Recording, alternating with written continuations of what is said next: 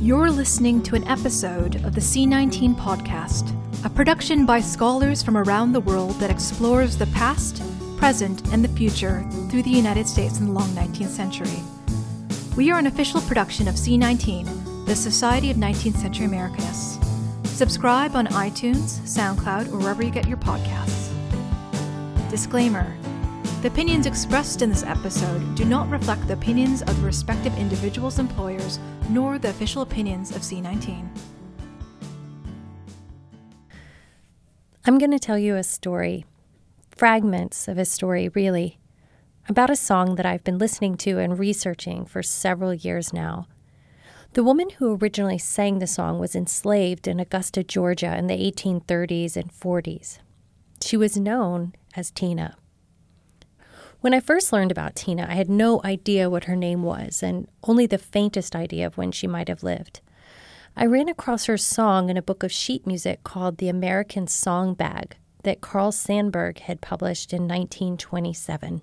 Tucked away in this huge volume of 280 songs, I happened to notice a piece with a startling title, Jungle Mammy's Song. I rolled my eyes, assuming that this was a holdover from minstrelsy and the racial stereotypes the genre helped to popularize. But looking more carefully, I saw that the song wasn't a stage number at all.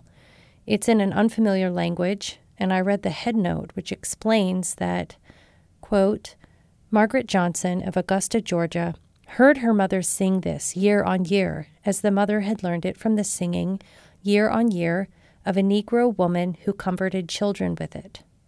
So, according to this description, this tune seemed to be passed down by presumably a white Georgia family, and perhaps a family whose children were cared for by the singer. I concluded that this must have to do with the presence of the mammy iconography in the title. Given the non-English lyrics, I immediately wondered whether or not the woman who originally sang the song had been a survivor of the Middle Passage or perhaps member of an enslaved community maintaining strong African traditions.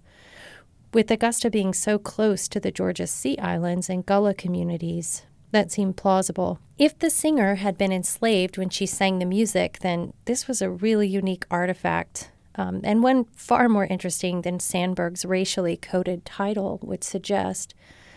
You see, notated examples of music, vernacular music by enslaved women, are exceedingly rare.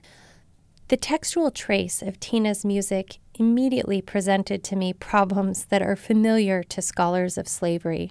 So often the archival sources about enslaved people's lives come to us shrouded behind the prejudices and beliefs of white people who created the documents, people who were themselves deeply complicit in the practice of slavery. Most bondspeople were explicitly forbidden from obtaining alphabetic literacy, and those who did manage to learn to read and write and have the opportunity to have their works published or preserved in written form, they represent a very small and exceptional group. By contrast, enslaved people participated in abundant expressive genres that were heard widely. And these performance traditions revolutionized global music, leaving their mark on innumerable traditions across the African diaspora and the globe. And what I'm saying is that the legacy of enslaved musicians is itself tremendous, but that the written historical record does not do it justice. I'm in the process of writing a book on the literary history of African Atlantic music from about 1630 to 1830. It was this research project that led me to explore Tina's song, but it's Tina's song and her story that have really taught me how to listen. Getting back to the moment when I first saw Tina's song in the book, I was originally dismayed at the fact that her name was not recorded in the book at all, that her legacy was clouded by Sandburg's racist framing. But at the same time, I wondered, could the music itself, its sounds, teach me something about the song and its singer, what it might have meant to her? As I took up the task of trying to hear the music, I began a process that would ultimately lead me to discover traces of Tina's performance across voices and continents and archives. And this is the story that I'm going to be telling you. I'm a musician, so the first thing I did was try to learn to sing the music. And here I am back in 2013 trying to listen to Tina's song for the first time.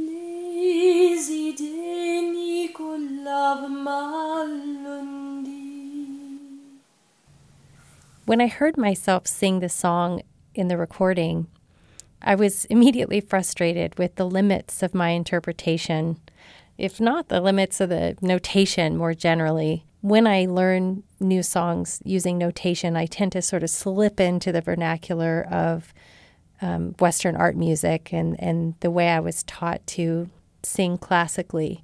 And you can hear this in the recording, the way I use what's called a clean attack to begin the phrases and a glottal stop on ya. But even though I was frustrated with my singing of the song, it was really pleasant to sing, especially those first few notes, ya, which feel a bit like sighing. There's a saying that lullabies are really about soothing those who sing them rather than the children who listen to them. And as a mother of a small child, I can testify to that being the case. So I wondered if this song helped to soothe the singer as she labored and was forced to care for other people's children.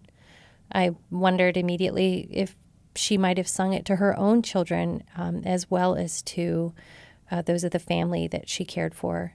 Knowing how often children perished under slavery and how often mothers were separated from their kin, I thought about whether or not the singing of such a song might bring up quite tender memories for the singer, if not of her own children, perhaps of her mother, or a child she had lost.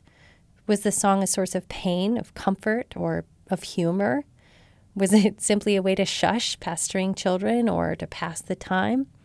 I did not know. When I first encountered Tina's song, I happened to be teaching a singing class to young girls at a nonprofit arts organization, the Walltown Children's Theater, which is located in the historically Black neighborhood of Walltown in Durham, North Carolina, where I was in graduate school at Duke at the time. The theater, which is known for its excellent dance program, is run by and predominantly serves Black and Latinx young people. I wanted to teach the song to my students as I was learning it to see what they thought of it and how they might interpret the music. I showed up to class with pretty heavy research questions on my mind, but the girls quickly lightened the mood and took a playful approach to the music. They were all between the ages of 7 and 12. I didn't share Sandberg's disparaging title with the young women, but I did tell them that the song was sung by an African or African-descended woman to children and that she had probably been enslaved. The Spanish speakers in the class laughed at one of the lyrics that sounded like a curse word in Spanish, and we all wondered what lunda and bamboo meant. We had no translation or pronunciation whatsoever at that point, but thinking through the musical possibilities brought the sounds to life.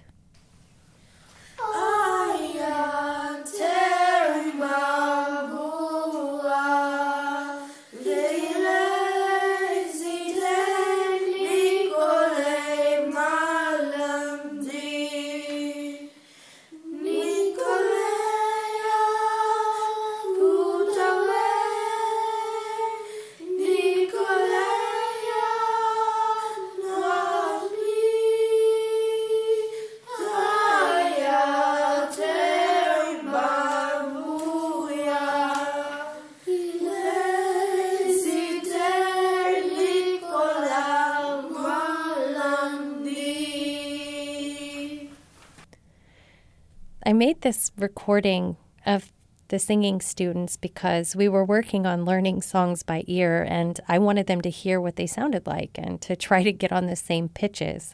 After all, it was a singing class. But later, back home, when I listened to the recording, I heard their errors quite differently. In the recording, the girls' pitch slides downward throughout the piece, as if their voices are determined to find a more comfortable key. They reach unison in certain notes and stray and wander on others. To me, their performance exemplifies music as a process and how a single tune can evolve and yet stay recognizably the same as it circulates across voices and time. Needless to say, I've learned a lot from the students, and not just in terms of Tina's song. Sharing music with the young women in my classes taught me how to think about the act of musical creation as a powerful space of possibility. After learning the song with the students, I published an essay in an online journal of experimental history called The Appendix. It was a special issue on sound. In that piece, I wrote about my experience with the young singers and reflected on using performance as a research method. I wrote that though she remains distant and opaque to me, hidden among the silences of history and the words framing her performance in the book, her music is frequently in my ears and on my mind. It may be that knowing her song means simply that, to know it. The song, then, is not a portal into an understanding of a particular woman's story, but an opportunity to witness something that her voice made known. Rather than repackaging the music and its creator like Sandberg did this time, I'd rather just listen. So that's what I wrote in that essay online. And though I concluded the piece with an insistence of the value of listening to the historical subject, I really had no idea at that time that her story would continue to speak. To my great surprise, several months later, I received an email from a descendant of the family Sandberg had referenced in the description. I followed up with a phone call, and I learned from the woman named Maggie that the singer of this song was named Tina, and that the family referred to this music as Tina's lullaby. They had no idea where Sandberg had learned the music or that he had published anything about it at all. My hunch was right. The family had enslaved Tina. And not only that, she was said to have lost a child, a 9-year-old boy who died during the Middle Passage, according to their family's oral history. For over 9 generations, they have passed down her song, along with a handful of details from her biography. The descendant shared with me details about her family's ancestry that have helped me undertake archival research to verify some of their claims and uncover other details about Tina's life. I also learned from the descendant that in 1961, a scholar had researched Tina's song and purported to discover her African origins. The woman I spoke to was unable to access this scholarship, of course, because it was locked behind paywalls, and that was one of the reasons why she had gone Googling, trying to find out more about his research. So now that I knew the singer's name, I had better keywords and very quickly found an article written by a famous Africanist ethnomusicologist, Hugh Tracy. More on that and the reception of Tina's song in parts of Africa in the mid-20th century in a bit. But first, I'd like to talk more about the family's oral history of Tina and their practice of passing the song down among generations of their family. Their transformation of Tina's lullaby into a kind of sonic family heirloom is a troubling story of its own. And like Sandberg, their family narrative is also shaped by the mammy stereotype and the way it has helped to romanticize Black domestic laborers for many white audiences, including white Southerners especially. As a white Southerner myself, I see in this family's characterization and storytelling of Tina echoes of my own family's complicity in the afterlives of slavery. I was indoctrinated from an early age in the lost cause narrative and taught to see, or rather taught not to see, the profound racial inequalities in my rural Southern community in my hometown of Marshall, Texas. It is my experience with these stories in this false narratives of history that motivates my scholarship and compels me to try to tell Tina's story in a way that does greater justice to her legacy and that of women like her. Women whose care and time and energy and even music were taken up like possessions that could be owned and exchanged and inherited. There's no way to take out the violence from this story, to root it out and cast it aside. I'm as bound up in it as Tina was. I'm a part of that violence, even as I try to undo it, to make it plain. This fact has caused me to reflect endlessly throughout this project. And while I have no good solutions, I do feel certain that it is worth it to try to uncover narratives of enslaved women's lives, even when they are so irrevocably entangled in the work of white supremacy. I'm inspired in this regard by the work of Black feminist historians of slavery in particular, who have taught scholars how to revisit the troubling archives and wring from them story after story, bringing to life the struggles and survival of so many who scholars have long thought to be lost to history. I'm thinking here of work by, of course, Saidiya Hartman, Jennifer Morgan, the recent book by Marisa Fuentes, and so many others who have raised the bar, rewritten the script, and illuminated worlds. So here is Tina's story as I've been able to piece it together. Some details come from the family's oral history, a good bit of which I've been able to corroborate with archival documents, but many details remain somewhat speculative. Tina was probably born on the African continent in the late 1700s or early 1800s. She was smuggled to the Americas at a time when the international slave trade was illegal, and because of that may have traveled through the Caribbean or the Gulf of Mexico before eventually being sold in Charleston to the Spencer family patriarch. It is said that she was a mother and that her only child, a son, died during the Middle Passage. Little is known of her experiences before she was purchased by a man named Alexander Spencer. He died in 1831, and so Tina was purchased before then, certainly, and I believe around the year 1830. She's remembered by the Spencer descendants as being very tall and beautiful. Alexander Spencer was a Scottish immigrant, a merchant who lived in Augusta, Georgia. He purchased Tina for his daughter to take care of her two young children who were all living in his household. The house included Alexander Spencer, this widowed daughter, Isabella Bones, later Coskery, as well as 16 enslaved people, whose names are cataloged in his estate inventory after his death in 1831. They are, along with Tina, Louis and Maria and their 3 children, Charles, Jack, Celia, and her child James, Henry, Washington, Mary, young Louis, Clarissa, Harriet, Celia, and Tamara. While enslaved by the Spencer family, Tina reportedly never learned to speak English and communicated using her own unique set of hand gestures, a curious fact that has survived in the memories of the descendants. When caring for the children, Tina sang a song that became etched into their memories. Descendants of the Spencer family recall that she lived in the family's household long enough to nurse 2 generations of children, but I've been unable to confirm that. Despite my best efforts, I do not know when or how Tina died, nor whether or not she lived to be emancipated. There are just 2 surviving documents that mention Tina's name, and a few more that lend some insight into her story. All of these are found in Augusta, Georgia, and most in the Augusta Genealogical Society, where I've been fortunate to have had the assistance of some very kind and knowledgeable volunteer researchers. Just this past spring, I traveled to the archive where I stood side by side with Gracie, a society member who had pored over the records on my behalf, hauling huge books off the shelf, looking for any mention of enslaved women named Tina.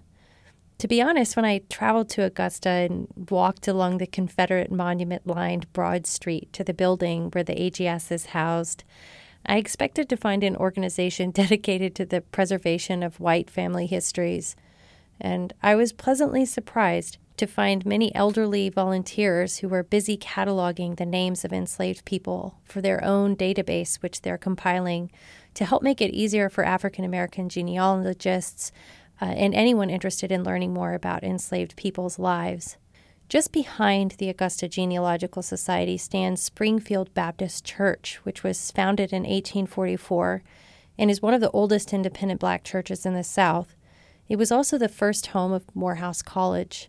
I don't have reason to believe that Tina was a member there, but the presence of the congregation just beyond the walls of the Genealogical Society inspired me to consider the institutions and communities that Tina may have been connected with beyond the walls of the home in which she was enslaved and the archives that now separate these worlds and their textual records and yet also bind them. Of course, this is the story of the South, the story of America and its entangled histories. The work before us as scholars and cultural historians and literary historians, I believe, is to bring greater justice to the telling of our collective past, in particular by continuing to illuminate the experiences of African Americans, and especially women like Tina, who didn't speak English, who labored in the domestic sphere, who made music not on a stage, but for an audience of children who would grow up and lay false claim to her story and her sounds and to enslave her. There are just 2 documents that bear Tina's name, and they are the estate documents created after Spencer's death, where each of the enslaved people in the household are listed, along with their monetary value. Strangely, Tina is valued at $5, a very curious sum, given that each of her fellow slaves are valued at least at $100, and many far more than that.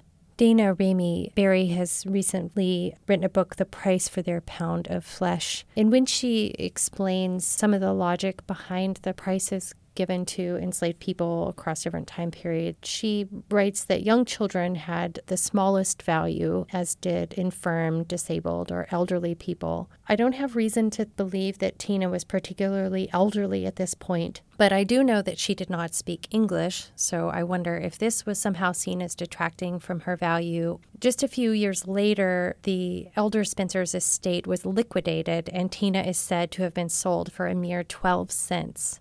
These details haunt me because they remind me of the way Tina's life was construed as capital, the way she appears to have been perceived as being of little value, even among a family who has so cherished her memory and her song.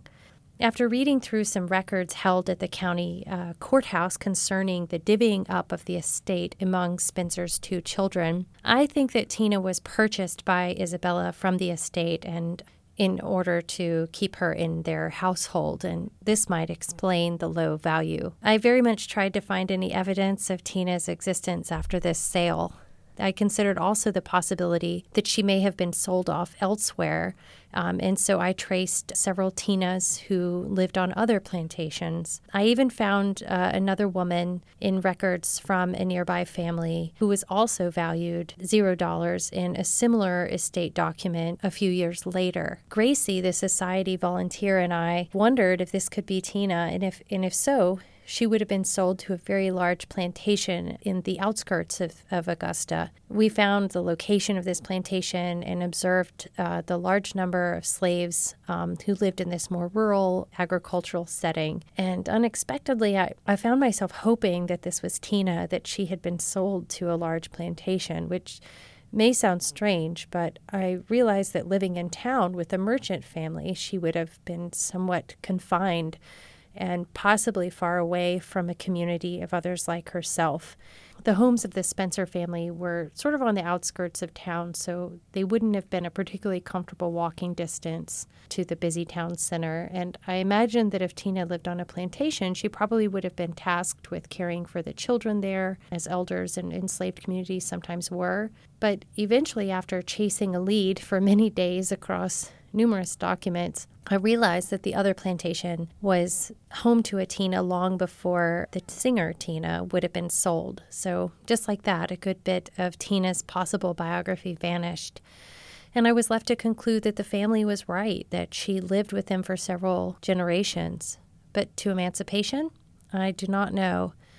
And ironically, the major challenge to the archival research is that Isabella Bones and her husband and their adult children all lived for a long time. And unless someone dies or slaves are sold and there happens to be a trace of the sale, or they're part of a large plantation with careful record keeping, they just don't appear in the traditional textual archives. But although the written records of Tina's life are slim, she does not vanish. Her song traveled long after her life ended, even making its way back to the African continent and to communities that may have been her homeland.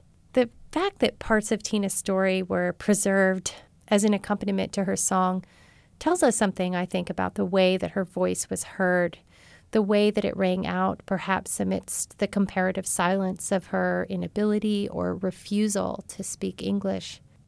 As the descendant suggested to me in a reflective moment, maybe Tina's choice not to speak was her way of saying, "You may own me, but you don't own my mind." Indeed, how ironic then that the family held on so tightly to this song for so many years.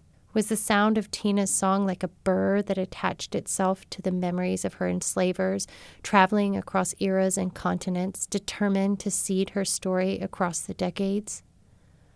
But along with the sounds, her silence traveled too, a profound opacity that seems to frustrate those who would presume to understand it, including, I must admit, myself. So let us listen to yet another trace of Tina's song recorded here by a Spencer descendant. This is Mrs. Johnson, born around 1880, singing the song in the late 1950s. I'll explain more about the recording in a moment, but this woman, Mrs. Johnson, was the granddaughter of one of the children that Tina sang to. Eya tarmbambu walk daisy a Nikaloo my landa Nikaloola mi parwa Nikaloola mi wa Eya tarmbambu walk daisy a Nikaloo my landa. At some point in the 1950s, the Spencer descendants became curious about Tina's African origins, and so they reached out to a librarian, Ruth Bartholomew, at Payne University and HBCU in their hometown of Augusta. This librarian then wrote to Hugh Tracy, the British musicologist and immigrant to South Africa who founded the journal African Music and the International Library of African Music, where the recording you just heard is housed. His legacy is in some ways on par with a figure like Alan Lomax in the U.S., in that he helped to constitute a field of study, but did so as a white scholar who benefited financially from, in some ways, racializing the performance traditions of Black musicians, and he did so under apartheid South Africa. Tracy asked for a recording of Tina's song, and so the elderly Mrs. Johnson recorded the music as well as her family's recollections of Tina and shipped them to Tracy in Grahamstown, South Africa. He attempted to determine Tina's origins, an effort very much in tune with anthropological studies of African American culture of the day. He argued that she must have been from a Bantu language culture in Eastern Africa, and crafted a Manyika translation of the song, placing Tina's origins in Zimbabwe or Mozambique. There's a lot to be skeptical about Tracy's methods, but some of his assertions may have been valid. He does not note it, and it was Tsitsi Jaji who pointed it out to me, but Tina, short for Tinashe, is a very common Shona name. It means God is with us. Tracy wrote an article about the music and recorded a radio broadcast about it that is also now housed at ILAM. Where did it come from, Tina's African lullaby? Now, that was the question I was asked recently by a friend writing from America. The next step was to listen very carefully to Mrs. Johnson and hear exactly how she pronounced her words. Eyatarumbambo wakideze ye Nikaloo mailanda, Nikaloo lami prwa, Nikaloo lami wa. Now, the word tarumba makes sense, and so did Nikaloo lami, if you turned it into Ndikarurami with R's instead of L's. Now, two of us here at the Library of African Music spoke the Bantu languages which are found between the Limpopo and the Zambezi rivers. Now, I'd like you to hear those same words, spoken not by me, but by an African, by Daniele Mabuto, who speaks Chimanyika and comes from near that part of Rhodesia. Eya tarumba mbambo wake tenzi. Yei ndikatuma muranda. Ndikarurami pariwo, ndikarurami woye. Yes, I ran quickly to his father, the chief. Indeed, I have sent a messenger. And now, where shall I go to straight away? And then I'll go straight away. Tracy's research was later picked up and reworked into a feature in the leftist anti-colonialist newspaper African Mail, published in Lusaka, which was at the time part of colonial Rhodesia and is now Zambia. A reader of that newspaper named W. Kasawira later wrote a letter challenging Tracy's interpretation of Tina's song, claiming to have spoken with an old woman in Malawi who offers an alternate interpretation and translation of the lyrics. This woman claimed Tina as an ancestor of her people and said that this song means the following: "Be praised, father of Dazi. I can go nowhere, mother. Poor I am, where can I stay? Perhaps where can I stay, mother? Nowhere." The Malawian elder offers a haunting translation, and I can't help but think of Tina's displacement as a survivor of the Middle Passage, living under slavery in a foreign land. Where can I stay, mother? Nowhere. The child in the lyrics also echoes the displacement of the diaspora more broadly and the wandering of the song's meaning across the eras. We can no more verify this translation than we can verify any of the other details of Tina's life and song, and yet, in a way, I know that it is true because I heard it in the song myself. So, what's the takeaway? Above all, I think the story of Tina's Lullaby can teach us that just because someone's life and experiences don't initially appear to be reflected in traditional sources or even in public historical memory, it does not mean, not at all, that they did not leave a tremendous legacy. Those legacies may be experienced in sound, in performance, in image, in practices of care, in religious expression, in landscape, in so many modalities that shape our lives, but that we need creative research methods to explore. So many scholars are undertaking this kind of work, and especially those working on the eras of slavery. Bringing new questions and new methods to our research allows for a shift in perspective, so that even when our research fails to unearth and reveal stories and lives that have been lost, it can still reorient our own engagement with the world. And in fact, it may be more important to tune into the things that we don't know and can't know than the things that we do know. Many aspects of Tina's personal history are lost. There is a world of meaning yet told in her song. And now we have as many stories to tell as there are versions of the song. The story of Tina's song as she sang it under slavery, and the story of its proliferation across equally racialized and troubling contexts in the 20th century, from the Spencers to Sandburg, the story of its reception in apartheid South Africa and colonial Rhodesia, and of course the story of my own exploration of the music with my students, with you. These stories all intersect, of course, but they aren't the same, and perhaps it is impossible to mute the one story in the telling of the other, and yet ultimately this story is plain and one that has already been told richly in song. The music making of enslaved women in the domestic sphere and in the spaces of the plantation transformed the worlds around them.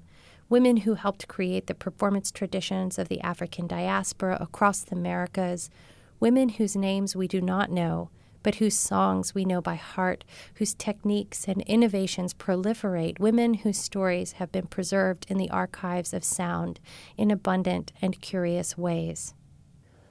For their assistance and support with this project, I'd like to thank the Augusta Genealogical Society and especially Gracie Joyce, the International Library of African Music, Lee Watkins, Shiloh Marsh, Liesl Visage, and Diane Thram, Maggie McCrae, Carson Holloway, Cynthia Greenlee, Louise Menkes, Allison Kursine, Alicia Hines, and Tsitsi Jaji, the Walltown Children's Theater, and especially my singing students there, and Cynthia Penhalal. I'd also like to thank Kristen Mariah, Jenny Stover, Alex Black, and Brianna Wells, my co-panelist at a recent ASA panel on race and sound in the American Archive, and the editorial team at the Appendix, and especially Benjamin Breen. Thank you for listening to the C19 podcast. Enjoyed this episode? Have thoughts? Use the hashtag C19podcast or get in touch with us at c19podcast@gmail.com. Have an idea for an episode? Check out our CFP on the C19 website for more details on submitting a proposal.